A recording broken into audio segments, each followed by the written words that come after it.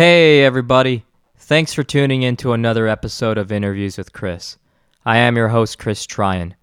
This is episode number 5. This episode was actually recorded on May 27th and was supposed to air on June 1st, but I decided to postpone it due to there being more important issues in the world. You know, a pretty steady theme with previous episodes has been to talk about the coronavirus and the pandemic. But there's another issue that's been plaguing this country for way too long, and that issue is racism. I've been thinking hard about how I was going to address this.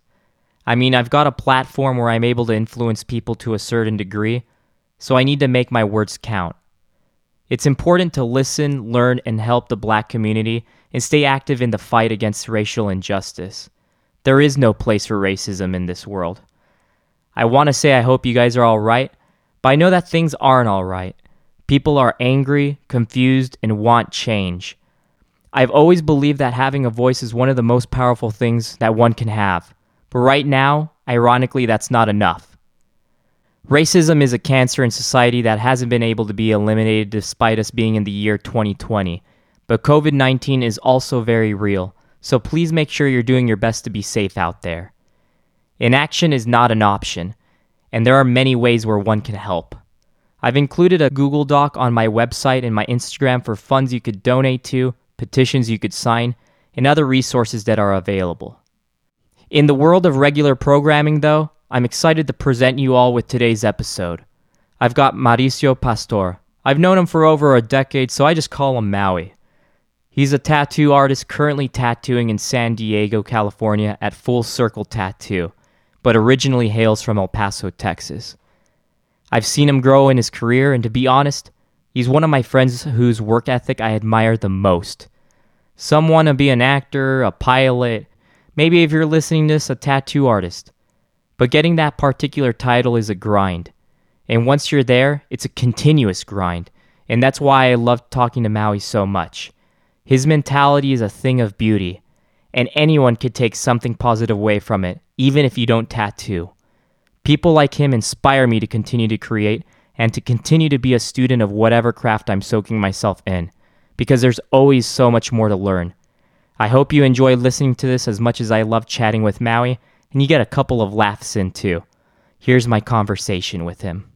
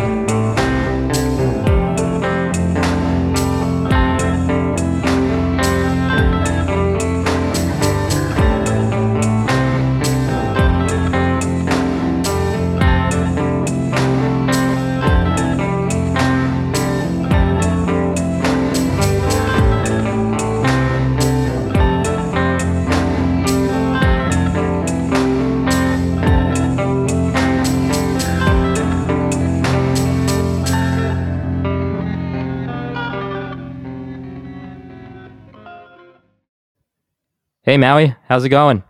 What's going on, Chris? Nothing, man. Just excited to interview you. After troubleshooting and finally getting you on, I think you should change your career from tattoo artist to Best Buy Geek Squad IT member because we are live, and I am grateful for it. I mean, as You're long as I have nice and clear. As long as I have a Google page next to me, or at least you in an earbud, I feel like I'll make it through anything that's thrown my way. Wonderful. So I'm excited to have you on. So, you know what's kind of funny? It honestly hasn't been too long since we last saw each other. I mean, we had a very nice cup of coffee back at the end of February when I visited San Diego. So yes. How are you doing since then, man? It's been good. It's a lot different than I anticipated being at that time, you know, with this whole pandemic. But I feel like it's been a blessing in disguise, almost, for lack of a better phrase. It's been nice to just have time for myself and not feel like I'm walking or running around with my head cut off, you know? What about you? Well, I would say the same thing. I would definitely say that I'm trying to take advantage of the opportunity of being at home a little bit more. And like you said, I feel like I'm the type of person that's usually wound up, for a lack of a better phrase. Yeah. Most people think I'm psychotic. So I think I'm trying to just learn how to relax a little bit more. But I'm guessing that you've been drawing and sharpening up your skills and chops with the way that the world is. I mean, besides all those one-handed push-ups, headstands, and jogs you've been doing. No, actually, man, it's been quite the opposite. I will tell you, I probably haven't drawn in like, I don't know, maybe like a month. To sit down and actually try and execute a design from start to finish.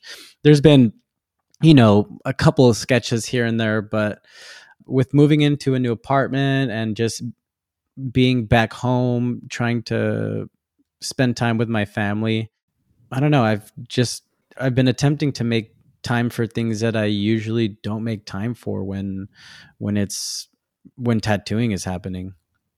But it's been good. That's great. So what you're trying to tell me is that the next time we see each other, there's an increased chance we could jog down the shoreline together like Rocky Balboa and Apollo? Yeah, but I'm Apollo because I ain't gonna let you win, my friend. I understand here. So, for those that are wondering, are you currently tattooing on an appointment basis right now? Where does the state of tattooing stand in the current state of the world that we're living in right now? I guess it depends on where you are location wise. I know there's a few people tattooing out in Europe already, and there's some surrounding state not well there's some states that are already tattooing domestically, but we're just waiting to get into phase 3 of the process of trying to get back into the normal swing of things. Apparently there's 4 phases, but it's just word from the governor. Once he gives us the green light, he'll open up the floodgates and everybody's going to have skin scabs. Got it. And you said phases. What I'm not too familiar. Are you just talking about like in general the phases of letting people continue on with their lives, or are you talking like tattooing specifically? No, it's the phases that the governor of California had implemented to be able to have people, get back into the swing of things. And there's obviously, I think phase 1 and phase 2 were essential businesses. And I mean, I probably should be checking a little bit more thoroughly, but I've kind of just left it to chance. And, once I get the green light, I'm ready to go back whenever they let us know that we're able to go back. So I've been taking it easy and just kind of waiting around, man, and trying to make the most of the time. Got it. So I scoped out your profile online at Full Circle Tattoo. I saw that your tattooing style is considered as a neo traditional. To someone like myself that doesn't know all of the tattoo terminology, please explain to me what is neo traditional? My approach would be or my definition of neo traditional would be or a tattoo style that isn't using a single line. So varying line weights would be a characteristic. And also the color choice of the piece, the color palette would also be something that another characteristic that would fall into neo traditional. I think it's a lot of it just depends on the way that you're designing the actual piece, like specific contour lines. I believe some of the like when you're drawing a human face, there's specific contour lines that people like to emphasize. But yeah, I think those are the 3 main things that I would say. Okay. And do you prefer tattooing in color or black and gray? I prefer tattooing in black and gray, honestly. After a few years now that I've been tattooing, I really enjoy the simplicity that goes into the black and gray process. There's a little bit of less variables that you have to think about. Usually, if you're using color, you have to take the person's skin and how active they are in the sun. A lot of the times, certain pigments can they can brown out a little bit depending on the application or just the amount of sun the person's getting. So when you initially make the tattoo, it does look a specific way, but once it settles in the skin, the melanin can change the shades and tint the color, so it can skew the process of, or the, not the process, but the final outcome of what the tattoo looks like. So I think in terms of longevity, that's why I prefer some of the black and gray approach. Also, I enjoy tattooing it just because I feel like it's a little more brush like rather than trying to pack in color. So I feel like it's a little bit more fluid, especially if you're working with larger areas of like black and with larger areas of gray. You kind of went into depth into that particular process, but just tattoo history in general, is that something that you're super into? It's something that I'm very novice at. I have friends who are a lot more thorough and are able to recall, you know, people's biographies and their lineage of how this tattooer apprenticed this guy. And it's something that I know is important. I know it's something that makes you a well-rounded tattooer, and not just as a tattooer, but just history in general. I feel like you're able to draw experiences from, people that came before you. But my drawing skill wasn't anything exceptional or even frankly that good when I started. So a majority of the actual time that I've spent these last few years has been developing the design and the application more so than the reading or the uncovering of the tattooers that, have laid the foundation for me, really. Yeah, we're before you. Yeah. Yeah, because I actually did some research last night. You really put me on this deep, dark, winding path of tattoo history. Do you know who Ötzi, the Iceman, is? I don't. And I'm a little embarrassed to say that I don't because I don't know who you're going to ask. Well, I'm not going to take up this entire podcast episode talking about this Neolithic mummy Neanderthal guy, but he's like the oldest documented human with tattoos. It's actually a mummy. Okay. He was encapsulated in some sort of glacier, and That's right. Two tourists back in the early 90s were like, oh, there's a mummy. He's in a glacier. And I guess they took out the mummy, obviously professionals took him out. Right. And he had like 61 tattoos on him. And what was kind of interesting is that these tattoos were like geometric line tattoos that I think denoted where his pain points were. He had a lot of medical abnormalities and degenerative diseases. I sound like a scientist. I'm not like, it's kind of crazy, but like he had, he was lactose intolerant. I mean, yeah, he had extensive that's a bad one. Decay. Yeah, there you go. Neolithic Copper Age mummy that has those issues, right? But yeah, he was like the earliest person found to have Lyme disease, blood type O positive. Anyways, he honestly got me going down this deep rabbit hole of investigating mummies until 2 a.m. last night. But oh man, yeah, that's what I was trying to get into. Like the tattoos were done by like rubbing soot and ashes into like the fresh incision wounds. And yeah, I thought it was super fascinating. I already like favorited 4 documentaries on Ötzi, the Iceman, thanks to you. You're going to have to pass them along. I will. Maybe that's who I'll be for Halloween if we're able to deep somebody for Halloween. Are you already lactose intolerant? No, man. I drink so much milk and eat so much cheese that my body would explode if I was. But las enchiladas. Yeah, enchiladas. Man, red enchiladas. I mean, I like them both, red and green. But yeah, anyways, Ötzi the Iceman. Whoever's listening in is probably like, what's going on here? But from what you've told me, you never really started drawing seriously until you were apprenticing at a tattoo shop. So, I mean, you had to be somewhat good, right?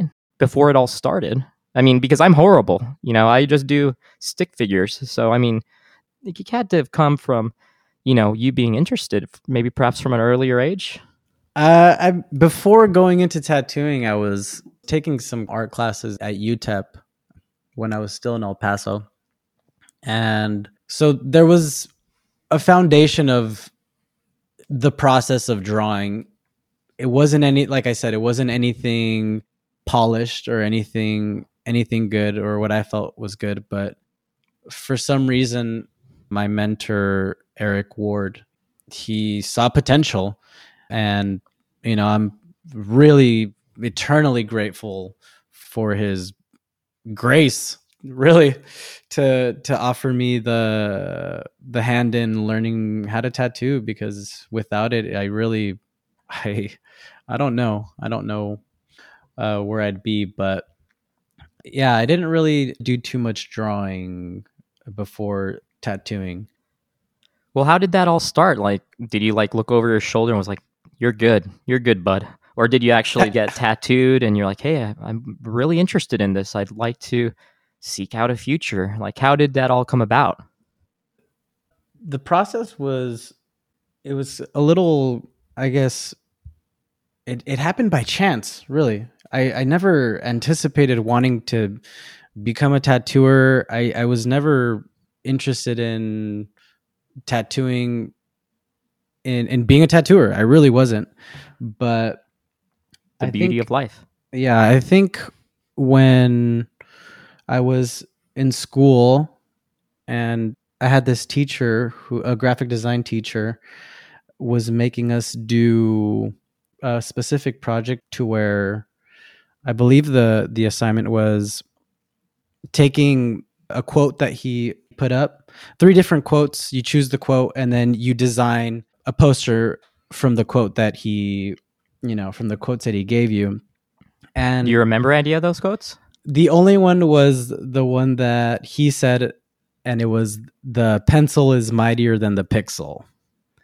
And that's the one that I chose. I don't remember what the design I did, but when he said that, he pretty much elaborated and expanded in saying that anything that you do on a computer, the best designers are always drawing. And when he said that, I was also in the same time period, I had started getting tattooed.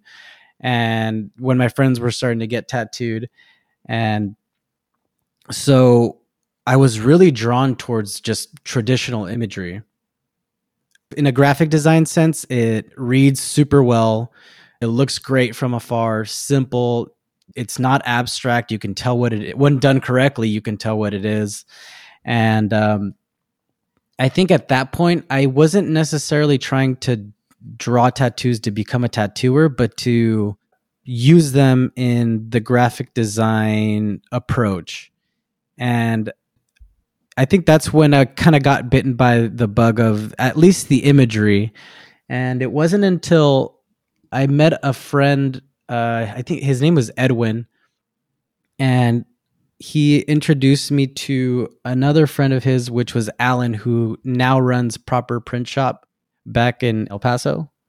And this was when Alan was running great business from back recovery home. Yeah, it is. Oh man, it was great how they did how they donated all that money after the shooting happened from all the business that they got. Anyway, props to Proper. They're awesome dudes. Amazing business, great friends. Yeah. Sorry to derail the story. So Alan taught me how to screen print. And the only thing he asked me, he didn't charge me any money to teach me. I went to him and was willing to do anything, was take out his trash or, clean screens, whatever it took to learn his process. And the only thing he asked me to do was any information that I ever learned about screen printing to pass it along to anybody who has any questions, or pretty much, to pay it forward. And amazing. I think it was when I was designing t-shirts and trying to print them for all the bands that we were involved with. A lot of the homies were traveling, doing weekend warrior tours, like a couple weeks, like a month, 2 months, whatever. And I was just trying to help them out. And me and my buddy Chris, Chris Odom, Jesse Minus, and I think Taylor Hoover also was around. Adam helped me out. We were just trying to figure out the tattoo process, the screen printing process. And I think the curiosity of wanting to learn how to make the application of putting a design on a t-shirt really carried over to when it was happening during the tattoos, because once I would see my friends getting tattooed and I was getting tattooed, man, I was that annoying person that just had a question for every movement that was happening, like, oh, why are you using those paper towels? Or why are you using that needle? Or why are you using that machine? Just nonstop. And it got to the point where they told me, okay, we really can't tell you the answer to these questions because you're not a tattooer. And I think it was in that moment where I was just like, well, fuck, now I got to learn how to tattoo because nobody's going to answer these questions. And that's really where I started to develop the portfolio that I presented to Eric. And that's when he was willing to take me on. But that's pretty much, I feel like, the process that happened. I'm sure that I'm missing a few details, but yeah. Well, I love that story you just gave. I really had no idea behind, working with Alan from, currently Proper Print Shop, but beforehand Recovery. And just kind of knowing how it came around full circle, going from the classroom to, screen printing, then into a tattoo shop. I really never knew how that all came about. I thought it was more of like a linear process. So I'm glad you kind of laid it out for me. And as you've mentioned, your tattooing roots started in El Paso at West Texas Tattoo under Eric Ward. I'm sure it was hard to leave, but at the same time, I'm sure it also opened a world of opportunity. Are you able to discuss your journey about how you landed in San Diego? Oh, for sure. Well, early on when I first started getting tattooed, one of the other guys that was tattooing in the same tattoo shop as Eric was Devix Ruiz. And I met him his first year of tattooing. I met Eric his maybe 20th year of tattooing. So it was very intimidating to see Eric and with the amount of years that he'd been tattooing. So meeting Devix, I feel like I was a little bit less intimidated just because he just hadn't been tattooing that long.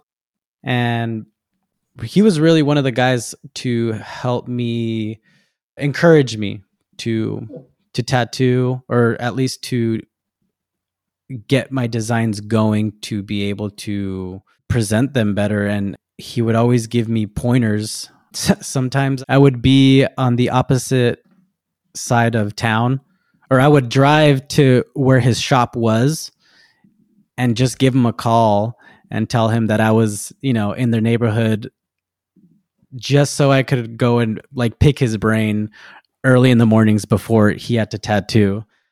And he always just was super welcoming and was able to answer any questions I had to the best of his ability. And, so it was Eric and Devix that were tattooing at Sun City, actually. And it wasn't until, we left, or Eric and Selena left to create West Texas Tattoo, that I feel like my apprenticeship went into, high gear.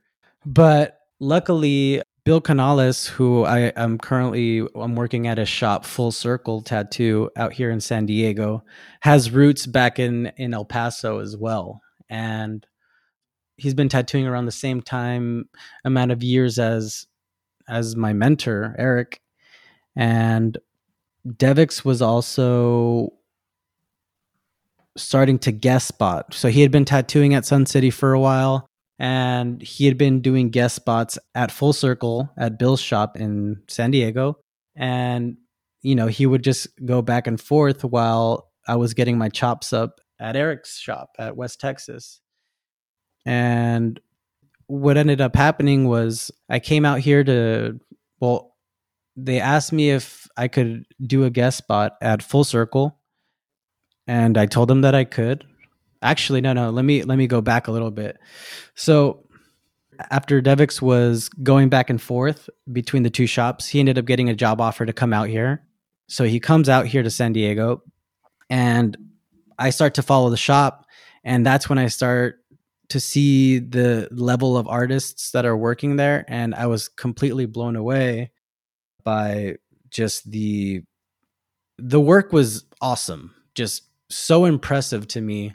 And I ended up booking an appointment to get tattooed by my buddy Chong Tramontana, and he's also a native Texan as well. He's from San Antonio, I believe. So I came and got tattooed, and that's how I ended up, me and my buddy Sebastian, we ended up coming to get tattooed. And, that's when I met Bill, and he told me that I could do a guest spot. So moving forward, I ended up doing a guest spot a few months later, and they had plans to open up a new studio. And it was kind of around that time period where they threw my name in the mix. I don't know exactly who, but I feel like, Devix did for sure. And so I came back home, and they offered me a job out in San Diego. And I was really shocked because I had been tattooing for 2 years at that point, and I had a really hard time adjusting when I got to the shop. But it was really hard to leave because I was just starting to get, bigger work back home, and it was just hard to leave the people that I loved that had taught me how to tattoo. Like I said, Eric is such a big, he's such a rock in my life, and him and Selena have been the sweetest, most fucking caring people. And he was a little pissed off when I told him that I wanted to leave, honestly, but I think he was just reacting to, he didn't want to lose you. I guess yeah, he didn't want to lose me. We became super tight. He's definitely a father figure in my life. And, but I can say that it was one of the toughest choices, but it's been equally as satisfying as it has been challenging. Well, that is an amazing story. I'm glad you went into detail. And my next question is, if your profession wasn't tattooing, what do you realistically think you'd be doing? After troubleshooting all this and trying to get you here recorded, I think you have a bright career as a computer technician. But maybe were you passionate about something else? I don't know, NASCAR driving or being a teacher? Was there something you thought like, hey, if tattooing doesn't work, I'm going to have to fall back on something? Or was it just, hey, I'm going 100%. This is what I have to do? As far as going after tattooing, I definitely went 100% in for sure. Hands down. Quit my job, quit school. I was going into my junior year, and that's when Eric asked me if I wanted to apprentice, and I said, let me finish this semester and then I'm all yours. Never went back. What were you studying? Graphic design. Yeah, it was silly me. You talked about how you're doing a drawing class. I didn't know if that was like No. I could have been studying, art or painting, but I wish that I stayed in school to be able to try, like taking some philosophy classes or kind of expanding myself and making myself a little bit more well-rounded and, during school, or taking some, metal sculpture or something fucking cool like that. But I would say if I wasn't tattooing, I would probably be cooking, honestly. I would probably try and make my way around as a cook or a chef. Sorry, not a cook.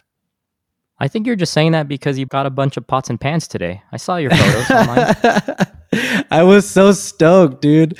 Like, oh man. But when I bought my first pan set, and Eric Romero was giving me shit because He's like, how old are you? You're excited about getting pots and pans, but yo, like it's, I had non-stick pans previously and the Teflon was coming off because, I was using a fork sometimes to, fluff up the rice or whatever. But the only problem you're talking my world there. The only problem with if I was actually going to get into the world of cooking is I have such a shitty like sense of smell. And it makes it super difficult because I just can't pick up really subtle, like I just have a shitty sense of smell. So like if you give me craft beer, I can't smell fucking, like the nuances and the notes and all this. Like, no, it's like, it's tough. Or maybe it's because I don't know what I'm looking for, that, I don't have the vocabulary per se, but I think that's kind of the only drawback there. But I would definitely be working with my hands. It's something that brings me, it's just very gratifying. I remember being a kid and just like watching like West Coast Customs or, like these, just anything that they were building with their hands. Like I thought it was the coolest thing. I never anticipated doing anything like that, but it was just something that I was always kind of, that, intrigued me. You still can. Why don't you get like a table saw and build a fish tank and put it in the back of your car? Oh man. I mean, not here, not in San Diego. I got no space. No, not for power tools, man. Okay. No garage. Well, I mean, regardless if you were cooking, I mean, you definitely are a business guy. I remember, like you said, you did some screen printing, some button making, and you even had your hand in starting a venue with some friends. So you're always hustling and bustling. I'm around the right people, man. It helps. Definitely helps. And let's step away from the business side of things and tattooing. Well, definitely will be a lot of conversation about tattooing, but I'm going to go ahead and spice things up a little. Okay. And that kind of sounds funny because we've been talking about cooking. I didn't really plan That's a good segue. That's a good segue. Yeah, it sounds great. I'm going to leave that in. But you know that I like weird questions. I think so far out of all of my guests, you're the one that's known me the longest. So you knew coming into this podcast that things were going to get weird.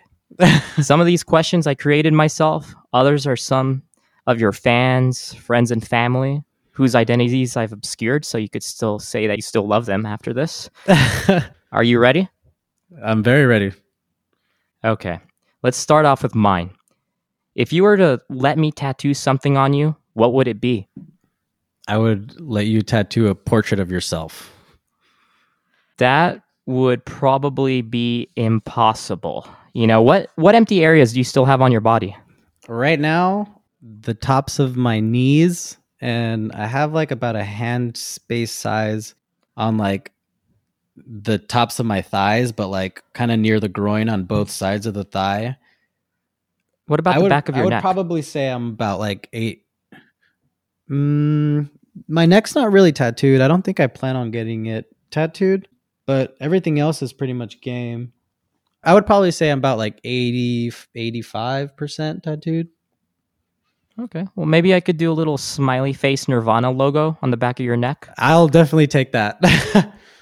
Okay. Maybe like the black flag bars, something like that. Yeah. So now that we kind of got that out of the way, if I were going to tattoo you, it would obviously be awful. So on that topic, what's the worst tattoo that you have on your body? The worst one? I'd probably say like my first ones are kind of like the ones that aren't really cool. What are they? There are a couple of owls that I have behind my ears, and there's no significance at all. I was 15 when I got them. I showed up to this dude's apartment, and he just, had me sit down on his pleather couch. And I'm just fucking laying there. And he's like, what do you want? And I just showed him these two shitty line drawings of like owls. They look like, I don't know. They look like doodles pretty much. And you found them on Craigslist or MySpace or what? I don't, probably somebody's what was it? Like on the somebody's picture comment, probably.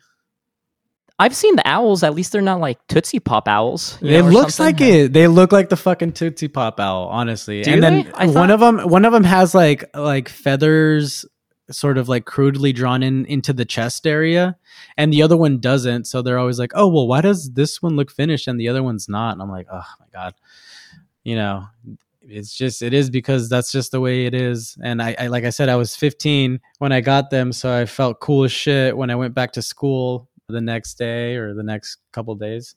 Well, after I got tattooed, I went home that night and I told my mom, like, "Mom, I got tattooed." And she just looked at me just with the straightest face. Like laser beams were going to blow you up? Literally, they not even blow me up. They just went fucking seared right through me. And her boyfriend was at the table and he just like was staring completely wide-eyed at her, just waiting for her next move. And she's like, "Where?" And I showed her behind my ears and she just gasped. She's like, "You didn't even try and hide it." And I'm like, "No." And I just went to my room and she just stayed she didn't say anything. She was just livid. She didn't talk to me for like a week. And that weekend I went to the mall. I don't fucking remember which mall or who I was with, but all the homies were like stretching their ears out. So, here I am at the mall trying to get probably like Claire's or something.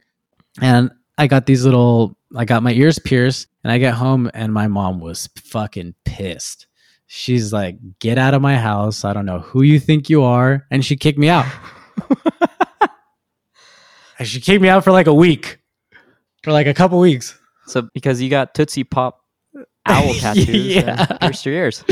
Yeah. But honestly, the rest are, I have like a kind of like a pretty bad outline of this tattoo that I lost a bet on, but most of them I feel like I've made pretty decent choices, honestly. Luckily, like I said, I was around really smart people that had been tattooing for, years, so they knew the do's and don'ts.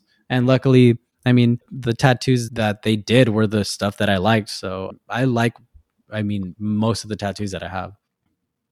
Good to know. And I didn't want to go down this road, but what bet did you lose? I had it was a pool game and I was playing a homie and I'm fucking kicking ass and I asked them, I'm just like, "Yo, if I win this game, you let me tattoo whatever I want on you." And they're like, "Bet." All right.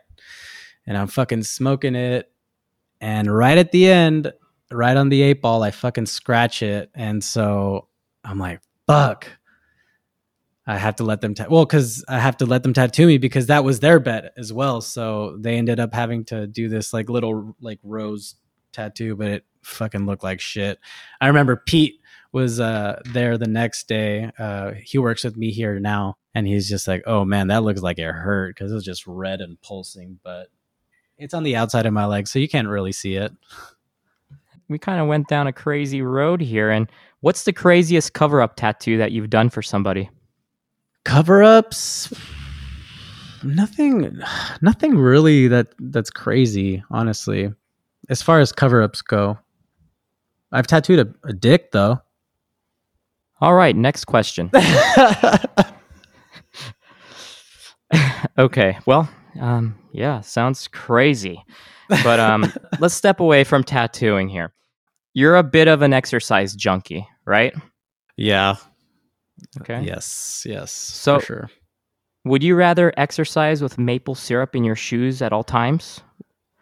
Or every 30 seconds of exercise you're doing, you have to yell out, "I'm a winner"?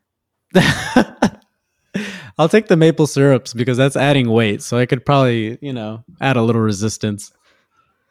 You wouldn't feel, bothered by syrup in your shoes? I've been bothered. I mean, I could figure out a way to make it work. On the topic of exercising, you seem to be a pretty big basketball fan like myself. Who's your favorite player currently? Currently? Oh, man.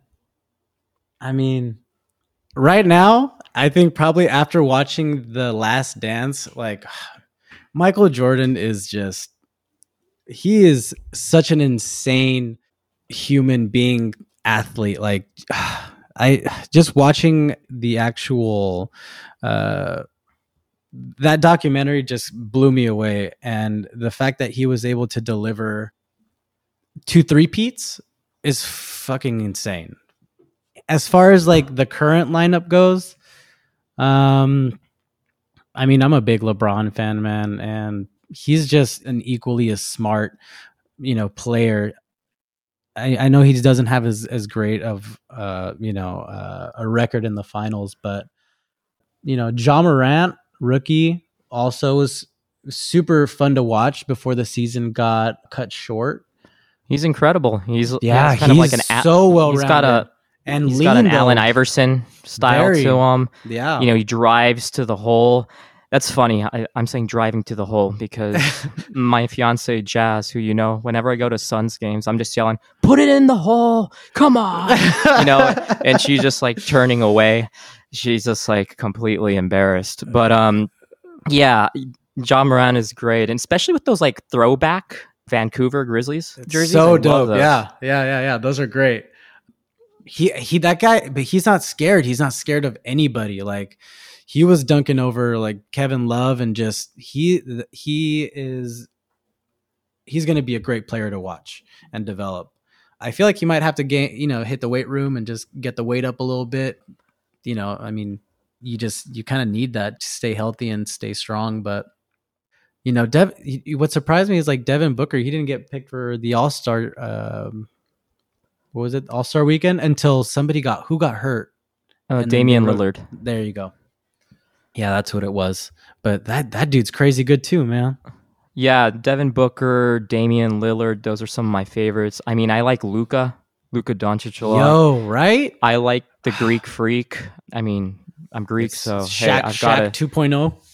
Yeah, he's amazing. So it's kind of funny. Now I'm turning this into a basketball podcast. But hey, I love that shit. I'm going to try and guess your favorite team here. You did say LeBron, but originally I was going to say that your favorite team is the Rockets. What's your favorite team? Don't have one. Okay, so if you want to go watch somebody play, who are you going to spend money on?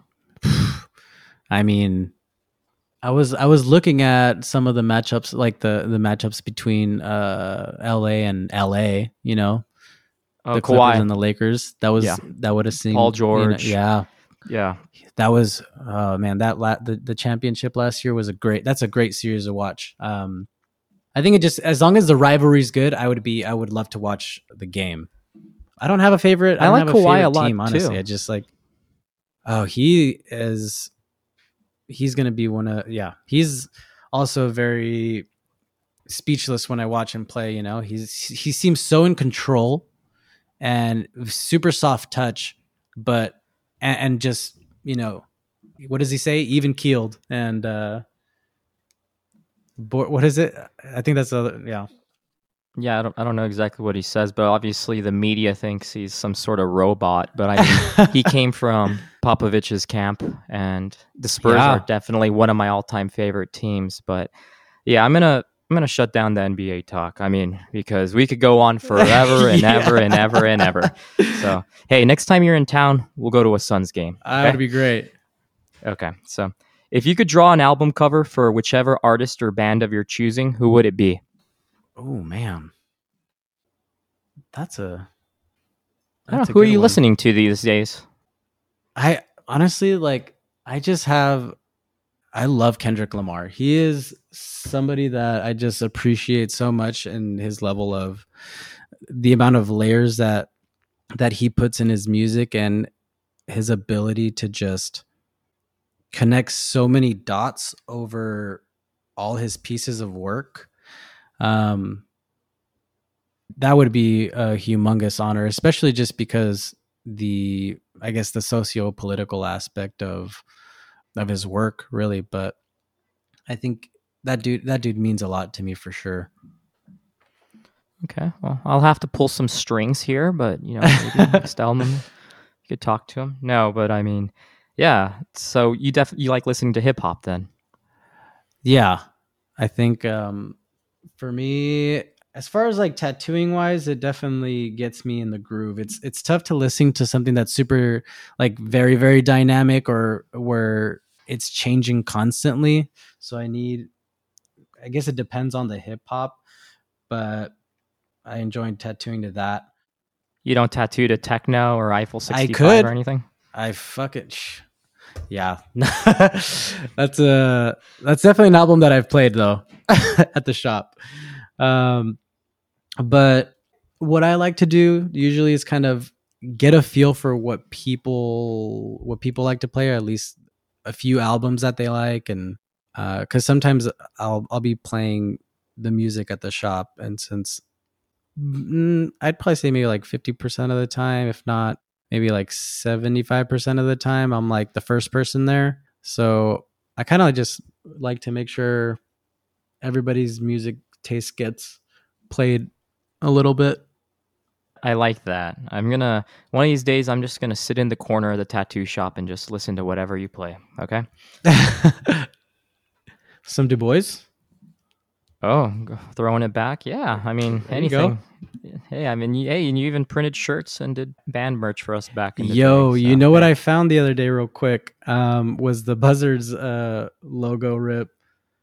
Yeah, I wish I had a copy of that shirt for myself. That was to whoever's listening in, there was a hockey team called El Paso Buzzards, and my old band had a song called Buzzards. So we asked Maui to put our band name where the Buzzards was and Buzzards text was, and yeah, I wish I had one still. So if anybody finds one at Goodwill or something, let me know. But I'll send you mine. I don't want to know what type of stains you have on it, so you can keep it. But hey, enough of my questions. We're gonna now get to your fans. So I love mustard. It could be Dijon, spicy brown, or just plain old yellow mustard. It doesn't matter. I love it all. But our mutual friend, Jesse Minus, from back home, wants to know why you hate mustard so much. Oh man. This is gearing up to be good. I don't know why. I don't know why I have such a disdain. I loathe it. And it's not just because I've tried it one time. I've tried it multiple times in my life just to see, like, you know, maybe it was the container that was spoiled. Maybe it was the type of mustard. You know, the only thing that I've landed on that I've liked more or less was we went to like a German bratwurst. Jesse and I went to a German bratwurst place, and they had like 6 different types of mustard. Hated them all except for the sugar mustard, and that's obviously just because I love sugar. And why don't you just? I feel like that doesn't count. I feel like that doesn't count. You know what I mean? I'm just like, this isn't mustard. It's just sugar with, you know, a little bit of mustard. But I don't understand what it is. That there's something about the taste or the smell that I can't align with it. I can't. And I've tried it multiple times. Like I said, I'm a very non-picky eater. I'll try anything, but there's just something about mustard that kind of throws me off. What else don't you like besides mustard? That's maybe like a ton of wasabi, but I mean, I can eat it. What if you put sugar in the wasabi? I haven't tried it yet. Although I did try this wasabi from a sushi spot here that didn't have that intense, you know, like feeling in your nose, like. Yeah, and I asked them why, and they're like, "Oh, it's because this is fresh wasabi. It's not like freeze dried."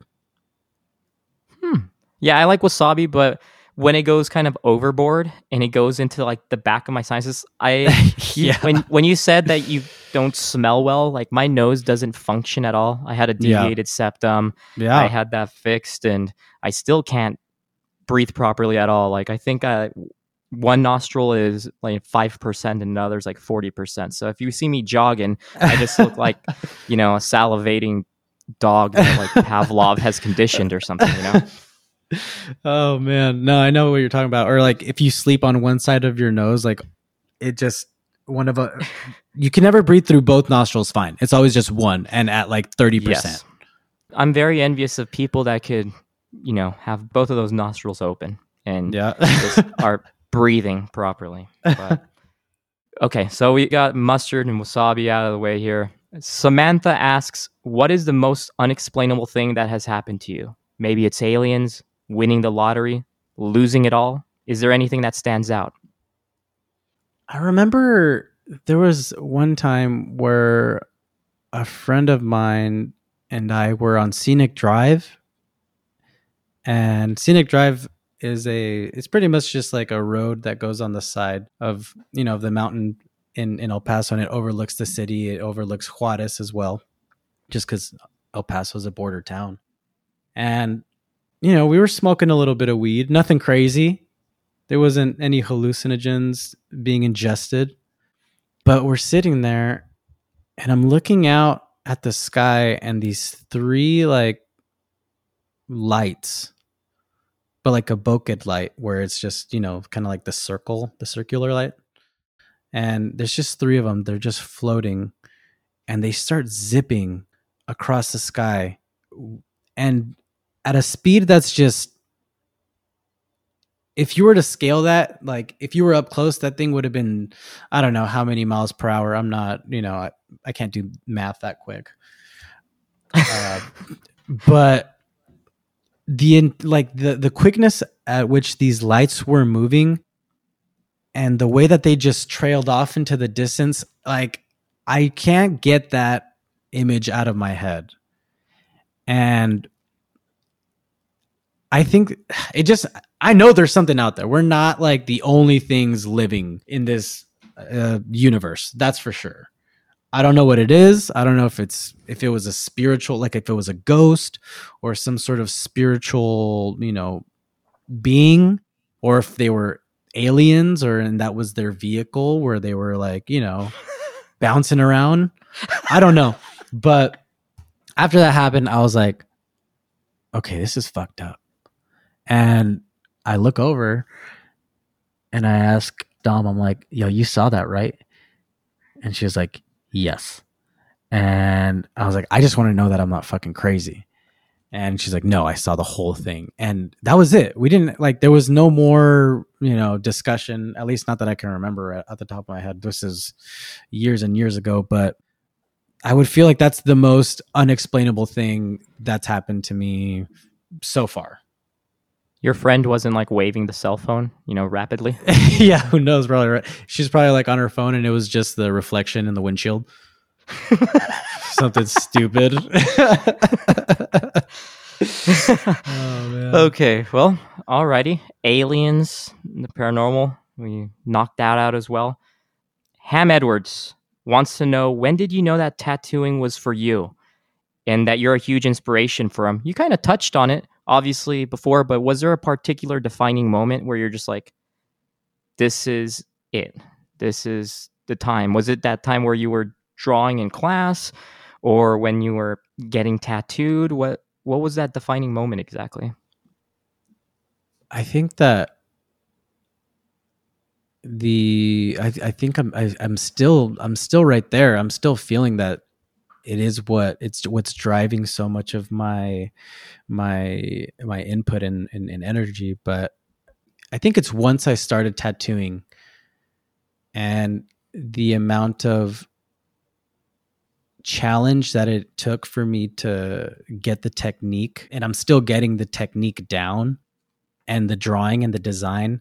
There's so many different variables that keep me on my toes that are just extremely challenging because I'm trying to reach, I'm prone to, trying to be as good as I can and like shooting for perfection or having some sort of like perfectionist qualities sometimes. And I think the fact that you're only as good as your last tattoo, although I mean, I know you shouldn't really identify yourself with your work so much, but it's just a large part of what I do in my life. So it's definitely a marker in which how I feel I can gauge how I'm doing. I think it's just been the amount of difficulty and the challenge that tattooing has presented itself to me. It's very elusive, so it just keeps me kind of coming back for more. And I wouldn't say that there's one particular defining moment, but I think it's just the constant change, and even just the fact that, you yourself as a human being is constantly evolving. So it's going to show in your work, life, art, or life imitates art, or vice versa. I don't know which one it was, but I think it's just a very challenging thing, but it's just captured so many different parts of my life, and it's definitely a lifestyle. I've designed most of my life and most of my life and most of my habits to be able to deliver the best work that I can at the highest level. And that means, trying to go to sleep early, trying to have decent, what's it called? Diet. Don't eat mustard. Don't eat mustard. And just drawing as much as I can, and drawing as well as I can. Okay. Yeah, I mean, this is almost a bit of a similar question here. Irby Dorado from San Diego, California. He actually had kind of like I said, a similar question, and he asks, when did you think, hey, I could totally be a tattoo artist? Was there a particular moment where you felt you achieved, hey, I could be a sustaining, how can I say this? An artist that could sustain himself from tattooing. I don't feel like that now sometimes. It's this like drive that I need to keep learning. It's this drive that's just like that I've just developed, or that's just that I just want to make sure that I want to keep working, and I want to do better, and I want to do cleaner and more visceral work. I don't feel like I'm there yet. I don't feel like my work is saying what I want it to say. I'm still trying to figure that out. And I think it's just not getting to the point where I feel like my potential can be is really what's driving me. But I feel like I mentioned Devix earlier. I met him tattooing early on, and I think he was very much a benchmarker for where I could be if I applied myself, because I saw him and I'm like, okay, he's been tattooing for a year, or I think it was like 3 years by the time that I started tattooing. So I looked at his work and I would see, okay, he's been tattooing 3 years. If he can get there, then I can get there. And I think I would just draw so much inspiration from him because he was in the same pool of people and he was at a shorter lifetime or an age span of tattooing. He was a younger cat. So I would just watch him, and I mean, so many people give me shit because they say I'm pretty much just like a rip of Devix, but how could my stuff not look like somebody's if that's who was inspiring me? Like, it doesn't bother me. I know they're just like giving me shit. That's what friends are for. But I think watching him and seeing him progress has definitely been somebody who's helped me get to where I am. Well, I love that you're, saying that you're hungry, in your craft. And Irby is hungry for you to get back into the shop because he said he was scheduled to have a tattoo with you last month. So he's eager for you to get back to the shop. And hey, I can't wait until, We'll get there. We'll get there soon, bud. So on that same topic of staying driven, Jaime Acosta, he's apprenticing as well. And He actually wanted to ask if you ever thought about quitting your apprenticeship. And if you did, what kept you driven to keep on going? I never thought of quitting, but it got hard. It got hard just because you're having to manage so many different parts of your life at once, especially if you're not if you're apprenticing full time and you're not working, how are you supposed to make money to be able to make ends meet while you're apprenticing? And if you're working, how do you spend enough time to give yourself to that profession? Right. Because you only have so much like emotional, not health, but emotional bandwidth to be able to handle like the amount of stuff. Time in the day as well. Yeah. I think it's sacrifice. It's sacrifice, and I mean it's not really sacrifice, but it's just making the right decisions that are going to affect your final goal. And I think just limiting, I mean, social life definitely takes a hit, you know, which I was fine with, but knowing that continuously just trying to respect the process and stop being so hard on yourself because you're not at a point where you wish you would be, or you know that you can be.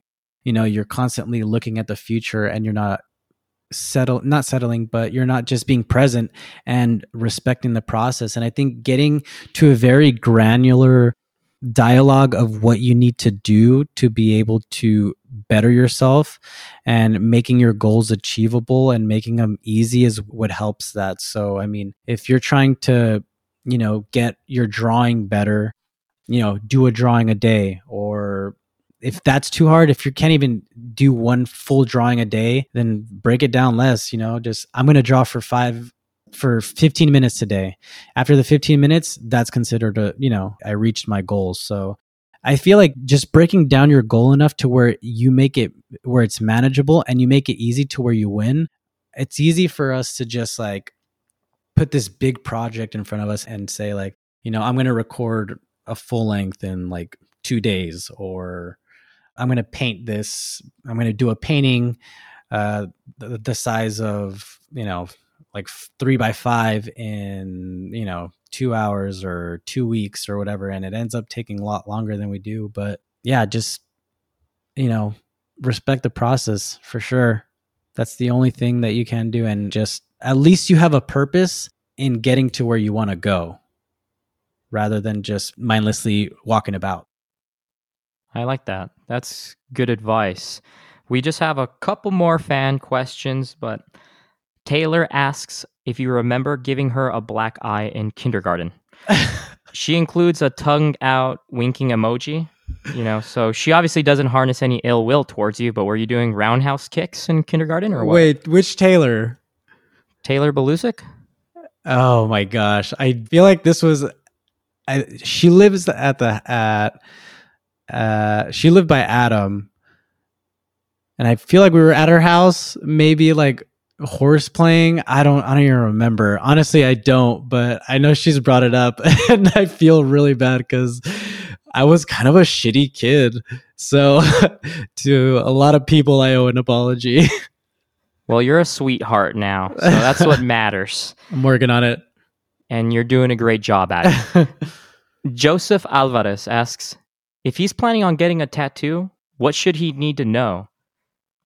I feel like it's really, I mean, like anything, it could be a bit of a paradox of choice with the amount of stuff that's available to us information-wise. But I think as long as he's not getting, Tootsie Pop owls on a leather couch, right? that's definitely doable. But I believe just knowing what it is, like subject matter that it is that you want, and the size is going to help out a lot. I want a wolf head on my shoulder cap, or I want to get a chest piece with, a snake or something geometric and ornamental as a leg sleeve. I think it's important to know the subject matter and the style or the size. Another very important thing that I would say to think about is knowing what style you want to go in the direction of, because I think a lot of people have a misconception of getting a bunch of tattoos and then trying to slap on some background in the end, hoping to bring the anatomy and the movement in the piece together. But really all of that's done beforehand for the most part. So discussing with your artist that you want to get a sleeve, you want to get a chest panel down to a sleeve or like a back piece, and these are things that if you're keeping the background in mind, it's going to make, if you're thinking about all that in the beginning, it's going to make your final outcome look a lot better, and it's just going to it's just going to feel better. It's going to look better. It's going to look like it's just designed with intention rather than just, slapped on. So put some research and thought into it. Yeah. And also, I mean, it's hard it's tough getting like big projects. So, I mean, my suggestion, so the style doesn't change so much, I would recommend, especially if you're looking into getting bigger work, I would say saving, maybe 5 or 6 sessions worth of money up front and just booking those a month or 2 weeks at a time or a month at a time, because you don't want to go too much time in between where your artist's style starts to change and like you can actually see the style changing throughout your arm. Wow, I never thought of that. Yeah. So I would say like try and, save enough money to where you're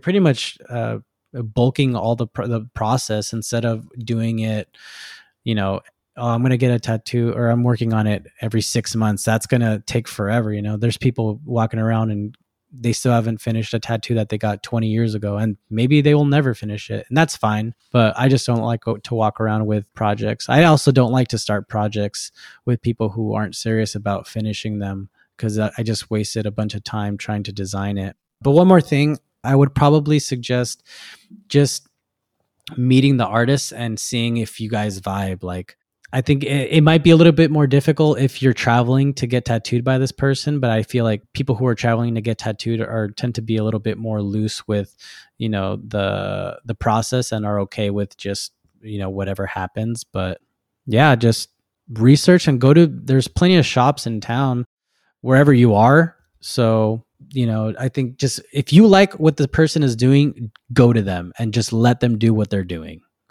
And you got to relinquish control and you got to give trust to them. And I think that's when you'll be a little bit more satisfied with your work. Okay. And this is going to be our last one here. Jazz Torres asks, Tryon has no tats. And for people who are wondering, Tryon is me. That's my last name. But so I have no tats. What would you give him as a first tat and why? So what would you give me? I think it would be fun to maybe do something like, I don't know. For some reason, the first thing that came to mind was doing like one of Jazz's illustrations, but tattooed it in like something in her style, just depending what it was. I don't know. That'd be cool. Yeah, maybe like a bowl of menudo over my heart. Maybe like a chess piece of an amplifier, maybe with like my last name in Old English or something. I don't know. I'm going to go with that last choice. And it's going to be on the stomach though, like going like a little belly rocker. Oh, wow. Yeah. Okay. And throw some dice underneath there too. Okay. Well, we're definitely have to do some of those shoreline jogs for it to work properly. Otherwise, my name will be irrecognizable. Fuck yeah. Okay. So now that we got the silliness out of the way, let's get back to business here.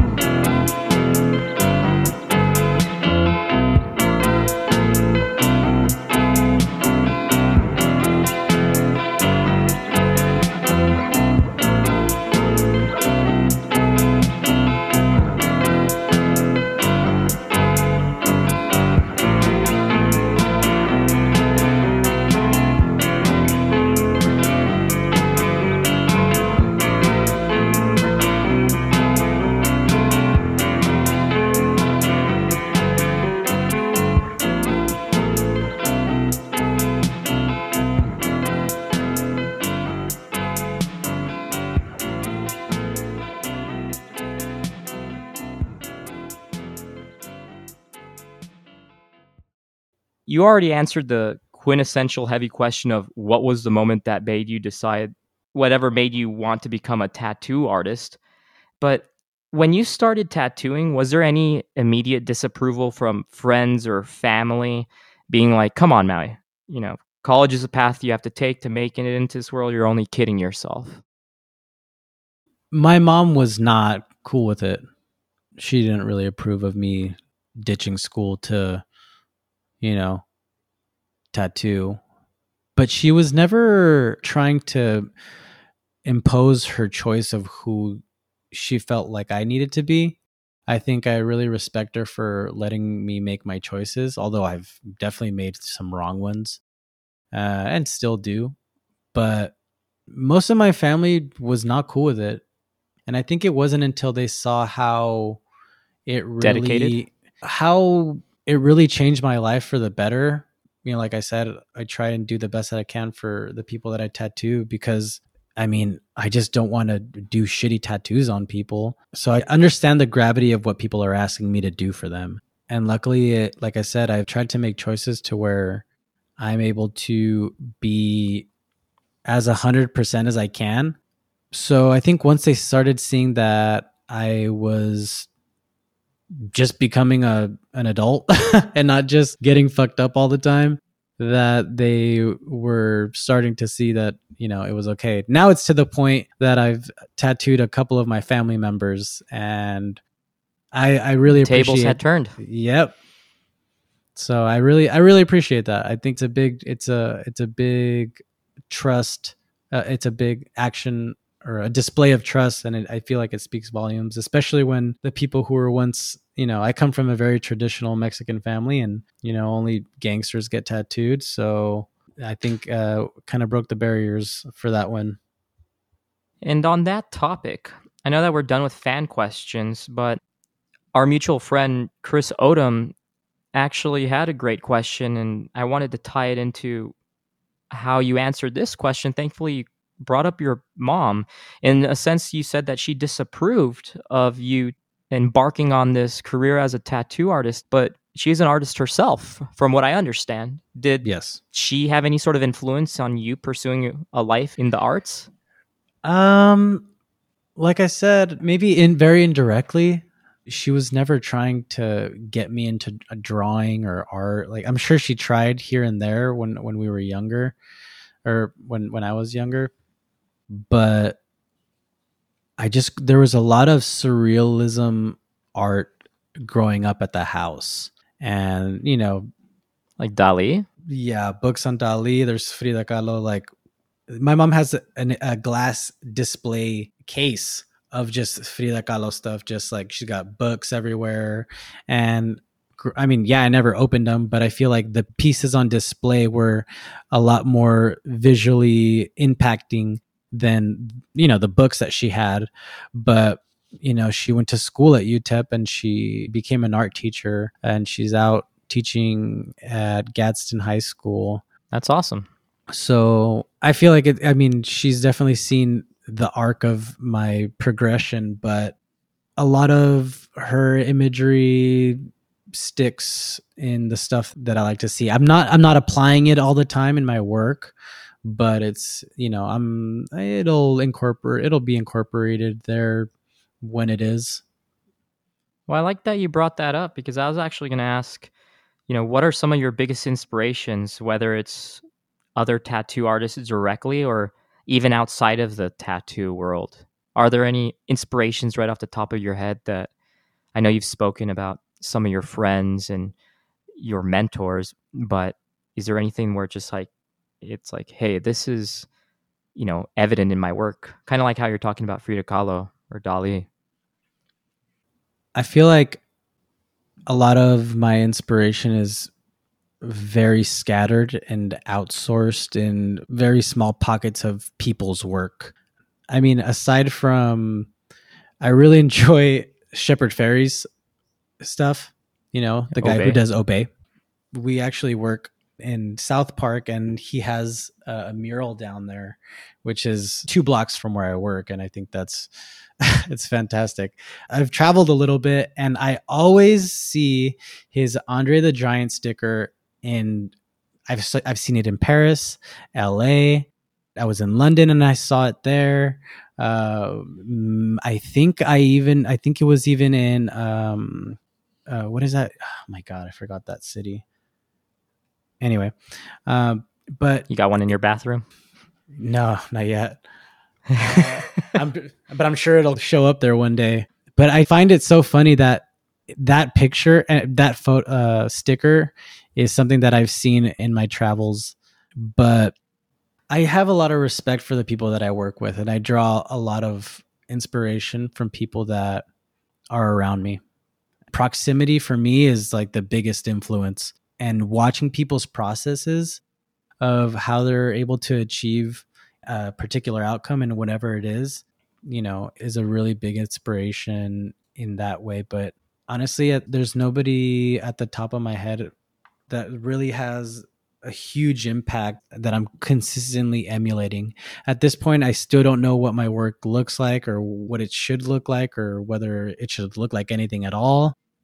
Most of the time, I'm really just trying to see what the person is bringing me as far as style. Sometimes I change the style according to what the person is wanting. So it really just depends on what the person has tattooed, the styles that they're trying to get tattooed in. But I mean, I just think visually I'm really all over the place, and I wouldn't be able to pin it down on, on any few particular artists. Well, speaking visually, I mean, you're also a photographer. Yeah, well, I take pictures Speaking here and there. about the visual aspect, yeah, you're a photographer, and I've seen your work, and I really enjoy it. So, I mean, you're soaking up beauty wherever you could find it. Well, that was my first love, honestly. That I found in high school was photography. I didn't have a film camera for the longest time, and I had recently, a couple of years ago, I had gotten a Fuji X-T1, I believe. It's a mirrorless camera, super light, great. I love shooting with it, but I ended up getting an AE1 program, which is that was the first camera I ever used, and I still own it to this day. Super easy to use. Like, it's very easy and built like a tank. Yeah, exactly. You could bash someone's skull with it. it's multifunctional. Yeah. But man, there's been times where I'm shooting with both cameras, and for some reason, the feel and the final product of film is just, is so much better. There's something going on in, that fucking in that little, that process where it's getting developed, or when you're taking the picture, or even just like the fact that you're not instantly getting feedback, so you're really trusting your instinct, that the choices that you're making are a little bit more intentional. So hey, that could be it. I don't know, but I love film, man. Yeah, that's what I've primarily shot for a very long time. And I just said shot, but continue to shoot.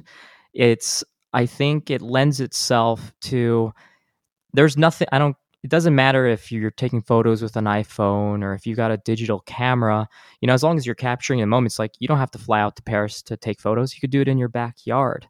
Yeah. But I think the thing that I like is that I think we've kind of mentioned like being a perfectionist. And if I had like access to take 3,000 photos, I'm going to lose my mind trying to analyze which one's the best. Whereas it's like, okay, well, we got a roll here. It's either going to be 24 exposures or 36 exposures. Yeah. I'm not going to be able to look at it immediately. I'm just going to have to wait until, I develop them myself or develop them elsewhere. Yeah. And, if I get a nice gem in there, then hey, it's amazing. It's kind of like unwrapping a present. And you don't know what you're going to get. And I think it goes into even the process of having to scan it. I have a scanner, I scan the film, and I don't, even edit the photos. Maybe I'll develop them up a little bit. I have when I was younger in high school, right? But honestly, I've kind of like lost the ability to. I have all the chemicals, but I haven't taken that like leap to try and get back into it again. We have plenty of friends that actually do it, so I feel like, I just need them to kind of, pull me to the side and be like, hey, let's do it. But there's a little spot like nearby where I live, and, I try and support them. It's an art in itself to try and do those things. So I feel like outsourcing it in the times when you need to there's There's nothing wrong with that. At least getting it to the people who know what they're doing. I wouldn't know what I'm doing. I'd probably destroy it all. So. Yeah, I mean, back in high school, there was that revolving. We went to the same high school. There was Coronado? that photography. And there was that photography room with the spinning, the dark room. It was like a legitimate dark room. I love that room. So cool. That's where I learned how to, develop. I fucked up many a film there for sure. The best part about getting film is, when you get it as a gift from a friend and you take it on a trip and you're really excited because you've never taken pictures with this film before, and then you get back and you get it developed and there's nothing on the fucking film. Yeah, I mean, you have to watch out. I think most film, it got exposed or you didn't wind it up properly, or I feel like that's where it was. It went through the X-ray. I don't think X-ray machines. I think I didn't wind it up mess correctly. Us up too, but that was such a bummer. That's a part of the journey too. Yeah, I'm like, oh well. Well, I guess I lost a whole night of shooting, but I mean, it is what it is. Well, talking about the process of getting a film photo in front of you is, I would say it's similar to tattooing. There's definitely a journey of different steps. But what's the process of preparing someone for a tattoo from the design that's presented to you to it finally being inked on someone? Can you kind of just give a bit of a layout on how that works? Well, usually I've set up a consultation just to get a feel for what the person, wants, needs in their pieces or, their project. And from there, after the consultation, I designed the piece according to what they want and where it's going to fit on their body. And from there, they come in, they take a look at the design. I usually schedule enough cushion time to be able to make any changes, but usually for the most, I'd probably say like 90% of the time, maybe 95, I don't have to redraw. That's also because sometimes I'll give options to the person just for them to see different takes on the idea. And once they choose the design, you put the stencil on, they can take a look at it, how it sits on the skin rather than just taking a piece of paper and putting it on the skin. It's actually sitting on the skin once I'm going to tattoo it. And once they, give me the okay, then you just kind of go for it. For someone like myself that doesn't know much about tattooing, what are the most important pieces of equipment for a tattoo artist? Or, I guess I would say the tools, like your hands, your vision, your chair. You can't do much of... Okay, confidence. Your tattoo gun. Can you tattoo in any type of stool or a lazy boy? Obviously, you won't do it on lazy boy, but can you rank what matters the most? You could. Well, we it talked just about matters the leather couch on your resolve, How? Can you rank what matters the most from top to bottom for you? Like your hands, your vision, your stunning good looks, for your me, tattoo gun, For me, for sure, it's the machines play a big part on the ability to make your process as fluid as possible. Lighting plays a good factor in just being able. Usually, I like to have two sets of lights, one to my right and to my left, kind of like I'm in a stadium pretty much. That way, whatever angle I'm in, I'm not losing any light. But you also need to know how to tattoo if there's no lights. So that's where the confidence comes into play. And I think being a good tattooer is being able to use whatever's at your disposal or whatever's on hand and still being able to produce something that is, over delivered pretty much. But machines, lighting, I like a good stool. It's like a good medical, like doctor's stool. I don't like sitting on anything that's, that doesn't have good support cushion because, obviously we're sitting there for... You don't use like a computer chair or something? Like great lumbar support.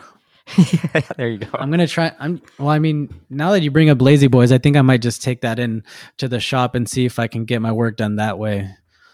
Yeah, let's hope you're still Nothing, employed after a week. nothing, nothing like a power recliner. There you go. And as far as, confidence and skill, is there a tattoo that you're most proud of that you've done on somebody? Ooh, um, no, there's not.